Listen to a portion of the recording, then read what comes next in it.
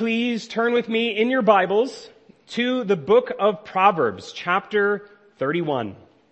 That's, I believe, page 517 if you have a church Bible. And as you do that, I'm going to get set up here because I'm going to be using some slides this morning, which I don't normally do, but occasionally is helpful.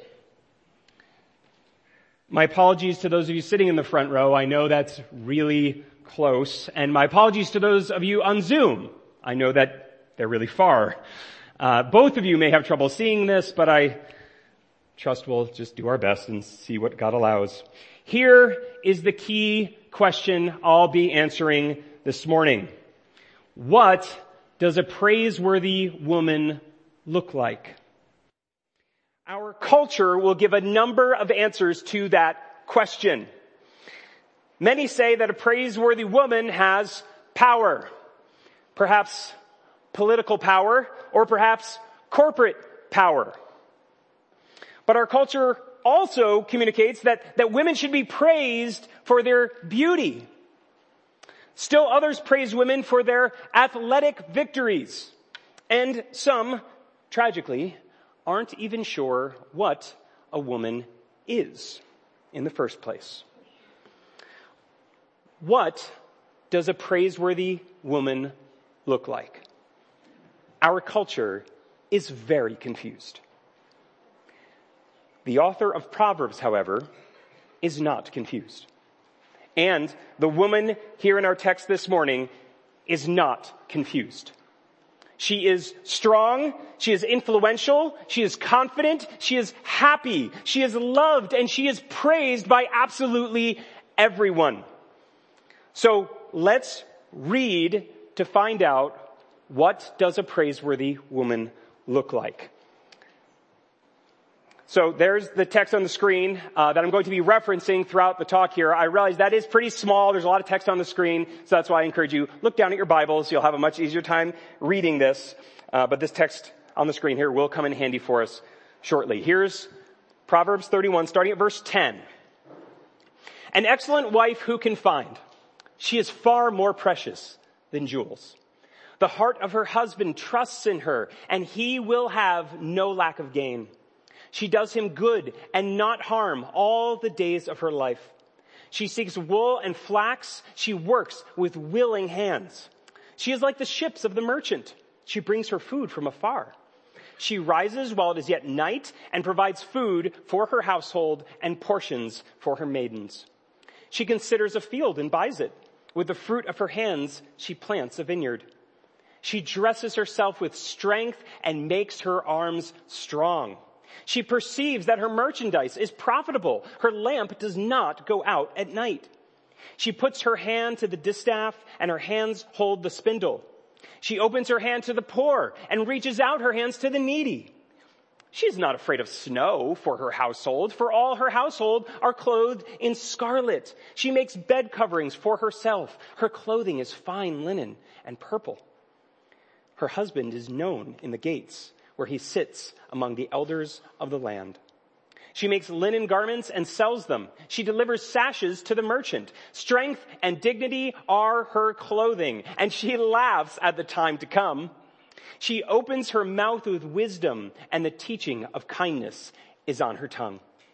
She looks well to the ways of her household and does not eat the bread of idleness. Her children rise up and call her blessed. Her husband also, and he praises her. Many women have done excellently, but you surpass them all. Charm is deceitful and beauty is vain, but a woman who fears the Lord is to be praised. Give her of the fruit of her hands, and let her works praise her in the gates. No doubt, we could all find a great number of books and articles and podcasts and sermons that are like me looking at this text and asking the same question. What does a praiseworthy woman look like? And they will answer that question in a whole bunch of ways. Some note the emphasis here on her husband and her family and her household.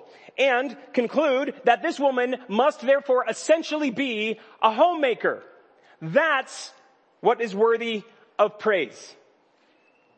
Others note the emphasis here on her business relationships and her productivity and her financial decision making and conclude that this woman is essentially a business owner. And that's what is praiseworthy. Still others, they note both of these things and conclude that the praiseworthy woman is a homemaker and a business owner. And she gets up early and goes to bed late. And she saves to the future and she gives to the poor.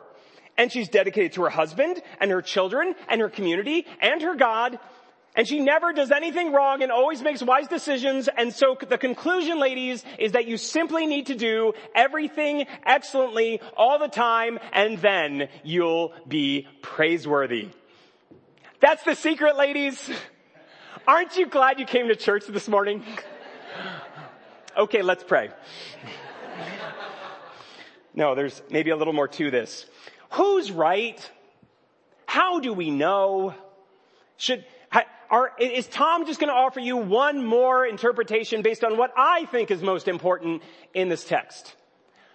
I hope not. Here's the key, friends. When we're studying the Bible or any written communication, we must base our understanding on what the author intends for us to understand. And we must place our emphasis where the author places his. And in Hebrew poetry, which this is, there were a number of tools available for the purposes of emphasis. And this Hebrew poet makes absolutely brilliant and beautiful use of many of them. And so I've sought to use the author's own tools in creating our outline that you have this morning. So my first point is that the praiseworthy woman's life is complete. And we see that here in the text in verses 10 through 31. To which the astute observer says, "We know, Tom, that's literally the entire text you just read." And you're right, but bear with me a moment.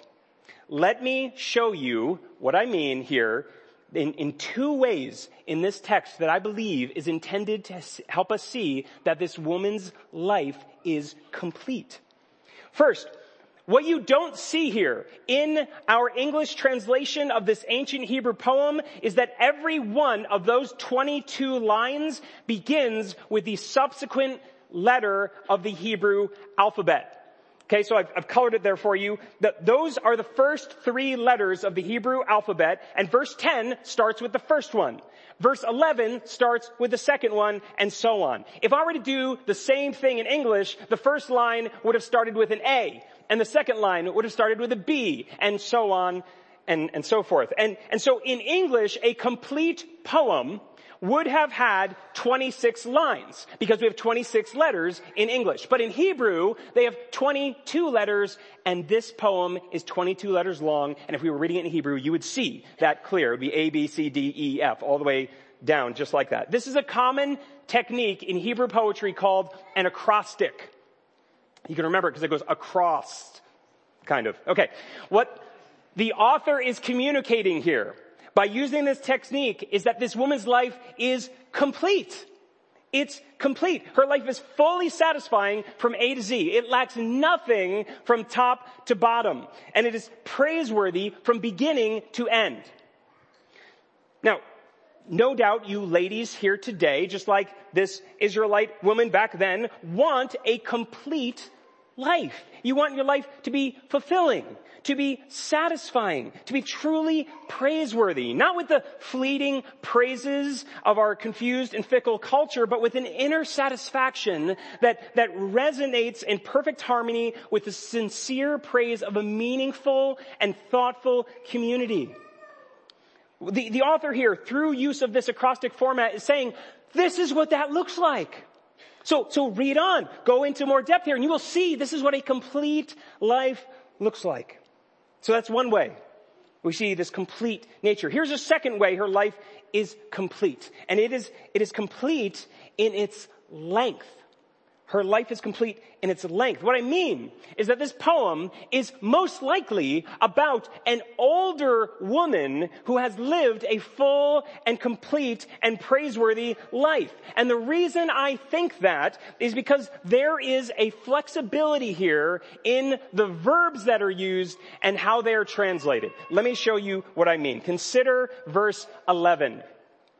Our translation there says, the heart of her husband trusts in her, and he will have no lack of gain. So her husband trusts in her, present tense, and he will have, future tense, no lack of gain. And that is no doubt true.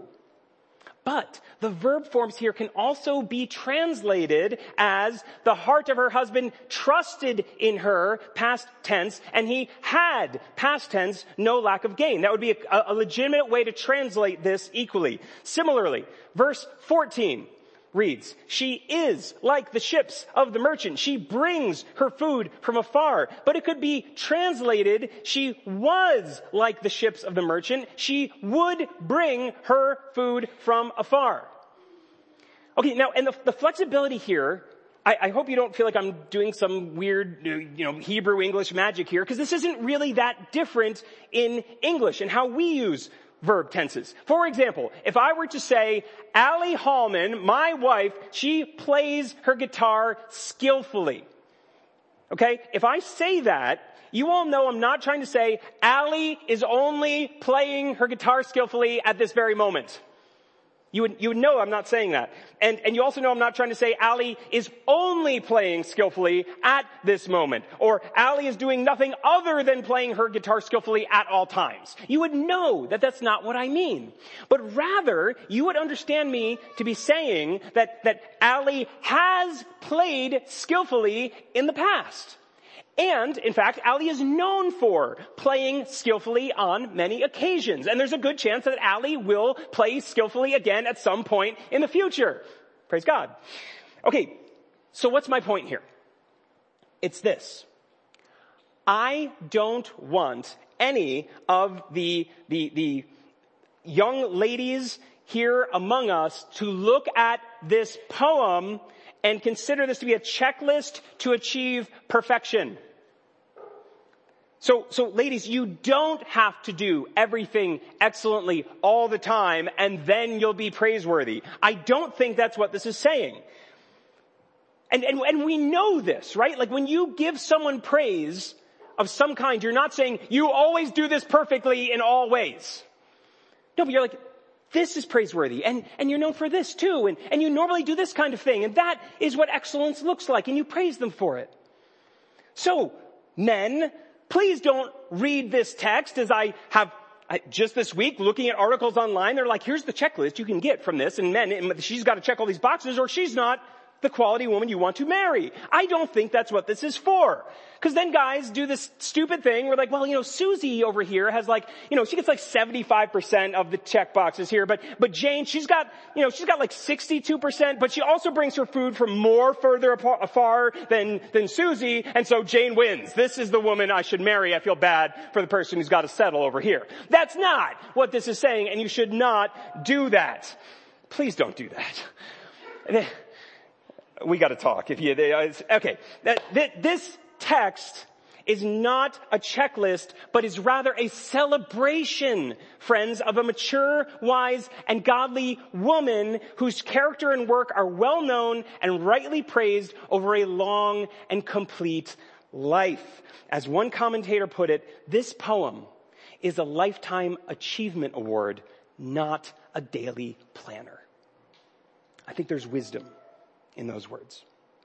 Now, friends, I've spent so much time on this point because I don't want the young women here to feel discouraged and overwhelmed as I move on to the next points. Nor do I want you guys to give up and start visiting other churches because apparently Grace Fellowship Church does not produce the type of womanly material that I need in a wife. That's not it. Instead, I want all of us to understand that this praiseworthy woman's life is indeed complete from A to Z, and it becomes so over time. So if Susie or Jane or whomever is wisely and humbly growing in the grace of the Lord, let's praise them.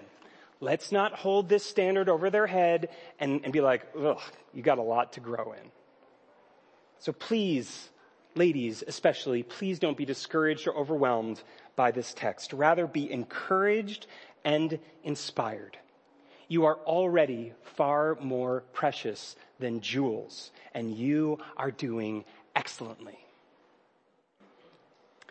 Okay, for the next couple of points on your outline, I'm going to need to show you another absolutely brilliant and beautiful structural aspect of this poem that you very likely missed.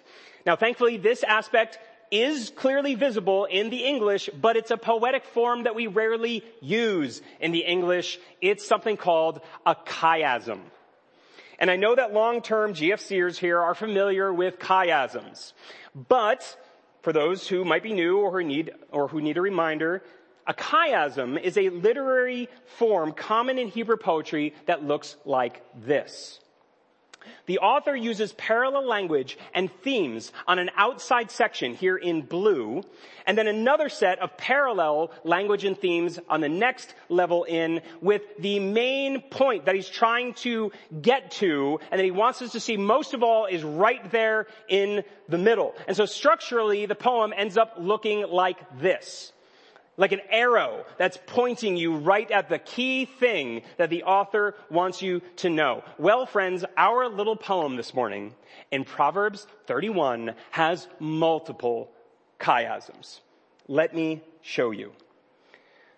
So here's verses 10 through 29 that make up one big outer chiasm with the parallel words here highlighted so you could see plainly what's going on there. So for example, the outermost lines there speak of her surpassing excellence. The next lines speak of her husband's joy in her, and the next lines speak of how well she cares for her family. But just when the author has hooked us into this structure and you're like, oh, I think I'm seeing a chiasm forming, he breaks this into two inner chiasms. So the whole structure looks like this, with 13 through 19 forming the first inner chiasm shown with the green arrow there, and then verses 20 through 26 forming the second inner chiasm formed with the blue arrow. I know this is a lot. Bear with me. He then ends.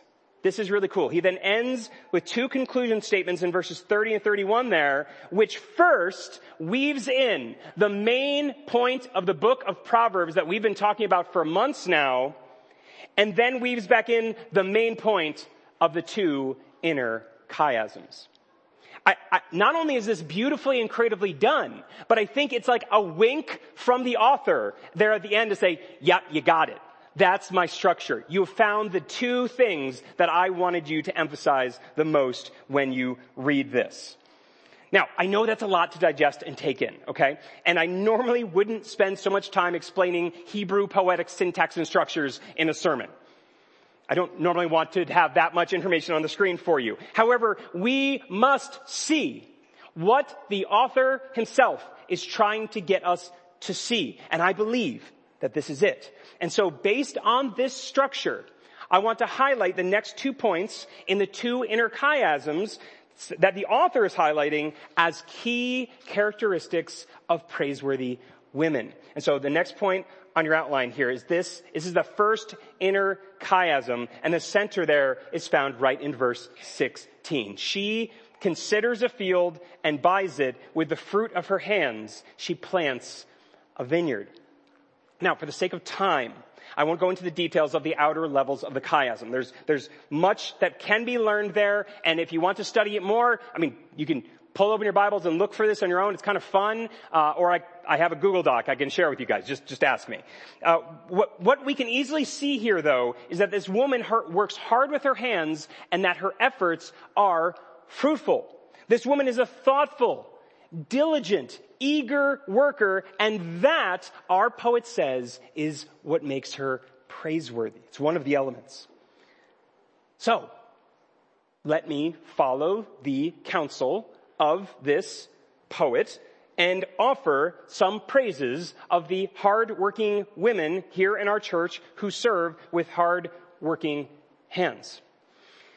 Now, I could have spent the entire rest of the sermon doing this, so I limited my scope by taking a glance at our famous Sunday service coordination spreadsheet, which so many of you sign up for each and every week, and I'm so grateful. And it provided an abundance of things that I could praise women for here in this church. So the first thing one would notice is that Becky John's name is written all over it, coordinating so many of these Sunday school classes for the many young people that you've probably noticed we have in this church.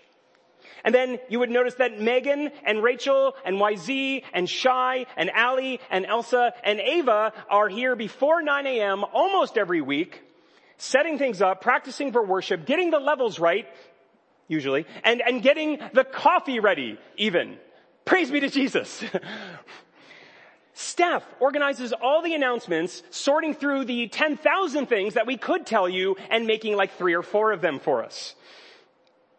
Aaron does a ton behind the scenes regarding finances and logistics and figuring things out in dozens of details that no one ever even sees. And I wouldn't even know, except once in a while I'm like, how did that get done? And then I find out, oh, there's an edit history. Aaron did it. She fixed it. Jenny is the mastermind behind the church picnics. We're having one today. Lonnie and Lori and Lopez's greet us at the door. I don't know if that alliteration was intentional, but that's what it says. And Kelly magically makes the communion table appear here once a month. I could keep going. There was more, but I have a few more points here, and Steph is going to have to make announcements, and Jenny planned a picnic for us. So we're going to have to keep going. But my main point here is simply to do what the poet is calling me to do, and all of us to do, to praise you ladies for the hard work of your fruitful hands. The other elders and I are so grateful for you, and we regularly praise you in our meetings, and we are eager to do it even more. We are biblically called to do it, and it is our joy. One more brief application I want to mention here before moving on, before we reach the end of this, or as we reach the end of this poem here. I didn't mention this yet. When he revisits those themes in that last line, the author rightly declares here in verse 31 that we should give her of the fruitful work that she has given to all of us. At the very least, I think this looks like paying her fair wages for her work. That's biblical. We should support that. And this also looks like devoting ourselves to caring for our mothers and our grandmothers in their old age, just as they so selflessly dedicated themselves to us in their younger years. That's biblical, and we should do that too.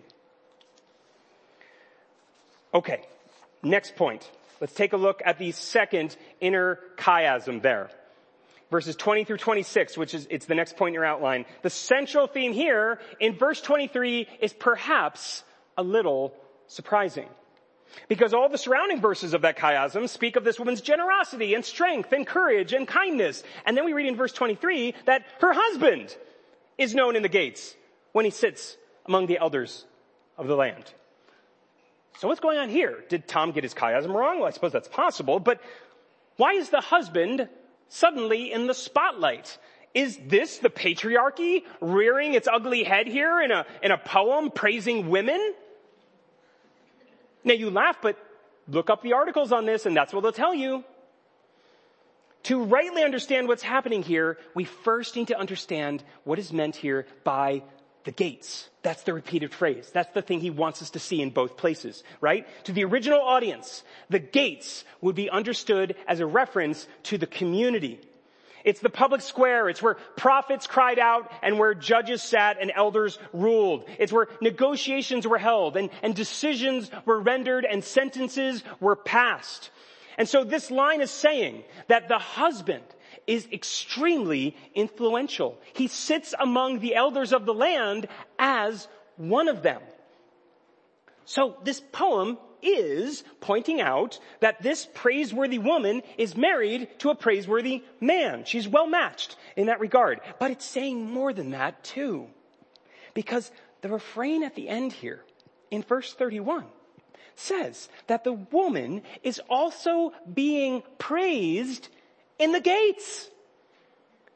Now, this doesn't mean that the woman here was an elder herself, but this author is rightly celebrating the influence and reputation that this woman has. And friends, picturing this scene rightly is so very helpful to us today, because in our culture, even in our confused, sometimes contemporary Christian culture, that they look at this and they call patriarchy and things like that. But friends, this poem isn't about the patriarchy, because this woman's reputation and respect and influence are all exalted here. She's the main character. She's getting the vast majority of this praise. But this poem also isn't about feminism, because this woman's husband's reputation and respect and influence are also exalted here.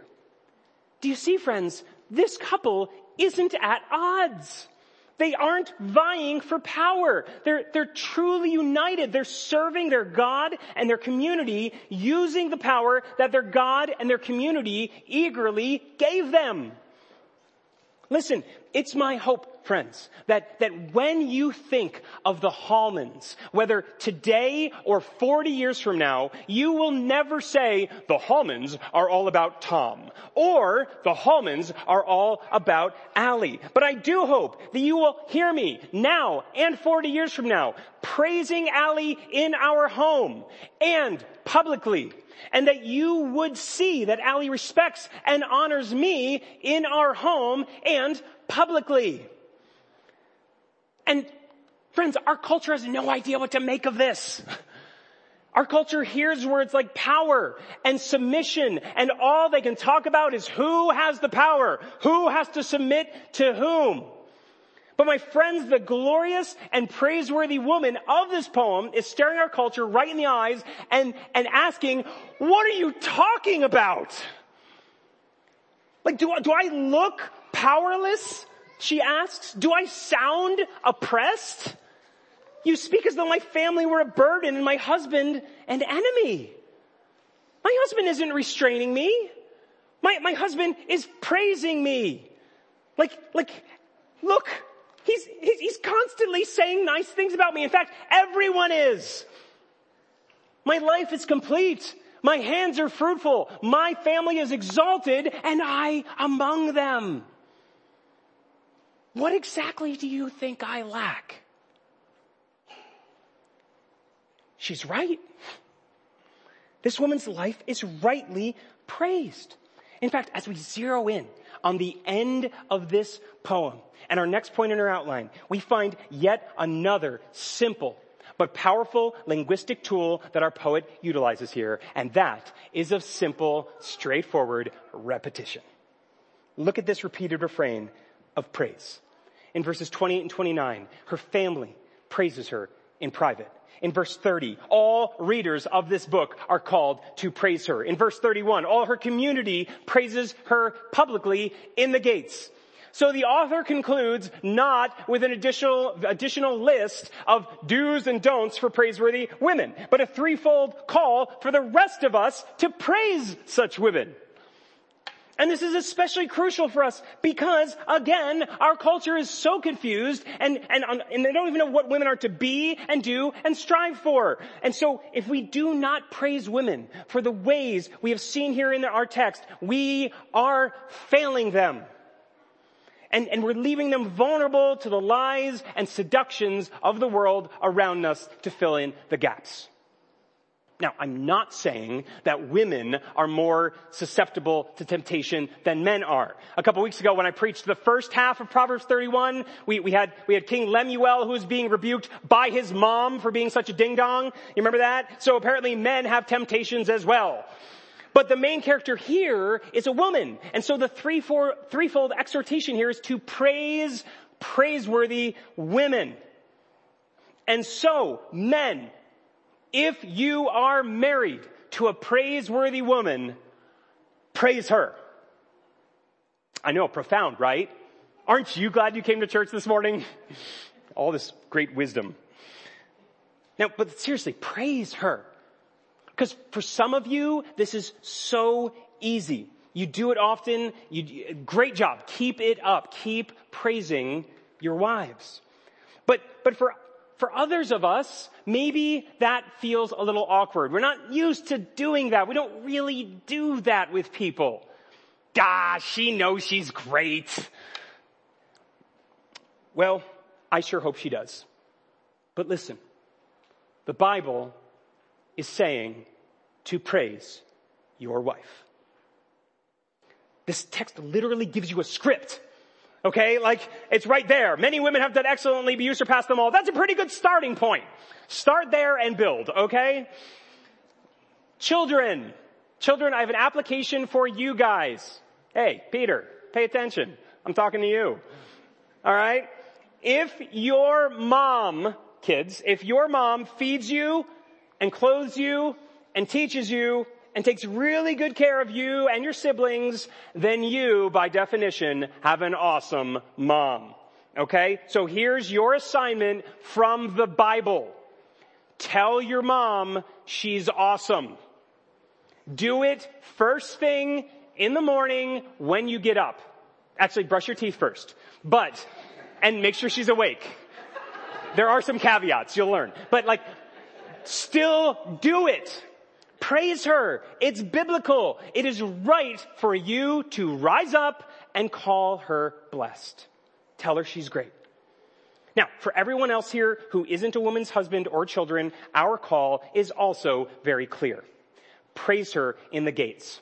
Praise her publicly, in the community, here at church, at the pool this summer, at the picnic after church today. Not only is that appropriate to do for the praiseworthy women in our lives, but our culture and our communities and our world need to see this and hear this. They need to witness that praise. And even more than that, they need to witness the praiseworthy women themselves. And in our last point here, we see the most important reason why. Among those three calls to praise in verses 28 through 31 there, what we find in the very center, in fact, I think the very center of another mini chiasm here is this woman's faith in God. A woman who fears the Lord is to be praised. Here, the author weaves in the main theme of the entire book of Proverbs, which we have seen again and again since the beginning of our series many months ago. Proverbs 1:7 says, "The fear of the Lord is the beginning of knowledge. Fools despise wisdom and instruction." And so this poem, this chapter, and this book all conclude with a picture of a woman who has taken those words to heart. She has a complete, fruitful, and exalted and praiseworthy life. It's all grounded right here in the fear of the Lord. Throughout this series in Proverbs, we have seen that the fear of the Lord is contrasted here with those who foolishly despise wisdom and instruction.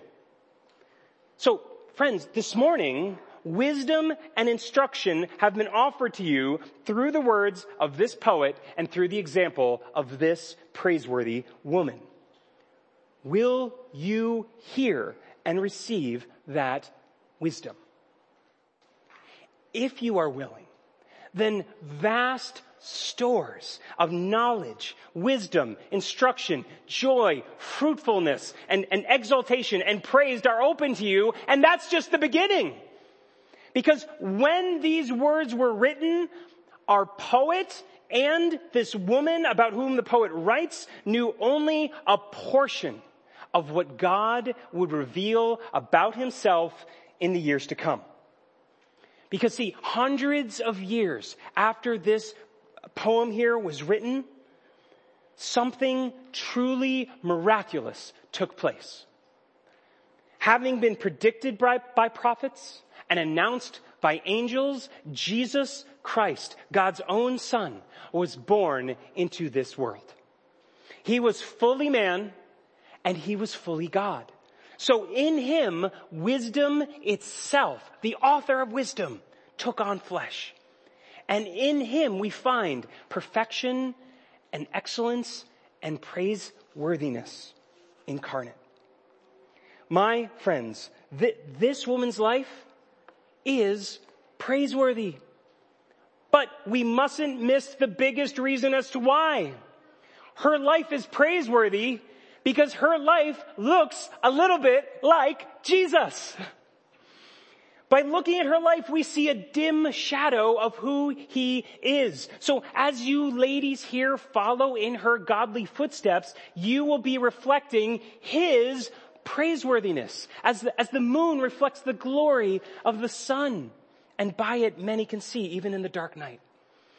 And as all of us here see your fruitful hands and your exalted family and your complete and praiseworthy life, we will join you in fearing and listening to and worshiping your God, Jesus Christ. Now, I know we have a lot of visitors here this morning, and I don't know you all. And so if you don't know Jesus Christ as your God, as this woman in our text does, as we here in our church, we all want you to know the most praiseworthy of praiseworthy people, Jesus Christ. And we want you to know who he is and to enjoy him and to be satisfied in him. You're already seeing some of it here reflected in the women and in the men in this church. Please come find out more of who he is. Find out why we sing songs to him every Sunday and why we spend so much time talking about him and loving him with all of our heart, soul, mind, and strength. So, friends, what does a praiseworthy woman look like? Her life is complete in Jesus Christ. Her hands are fruitful and her family is exalted in Jesus Christ. And her life is praiseworthy because she fears the Lord our God, Jesus Christ. So let's pray, and then we'll continue singing his praises. God, we thank you that our church is full of women who are living such an incredible, praiseworthy life. God, I pray for those here who maybe have wondered why that is. It's not because these women have just completed a checklist. It's because they have found life in the praiseworthy one, and they are reflecting his glory. Jesus, I pray that the men here, the children here, and all of us would praise that which is praiseworthy, starting with these women and ultimately giving you the glory as the one who created them. We love you, Lord, and we are so thankful for all these things. We pray this all in Jesus' name. Amen.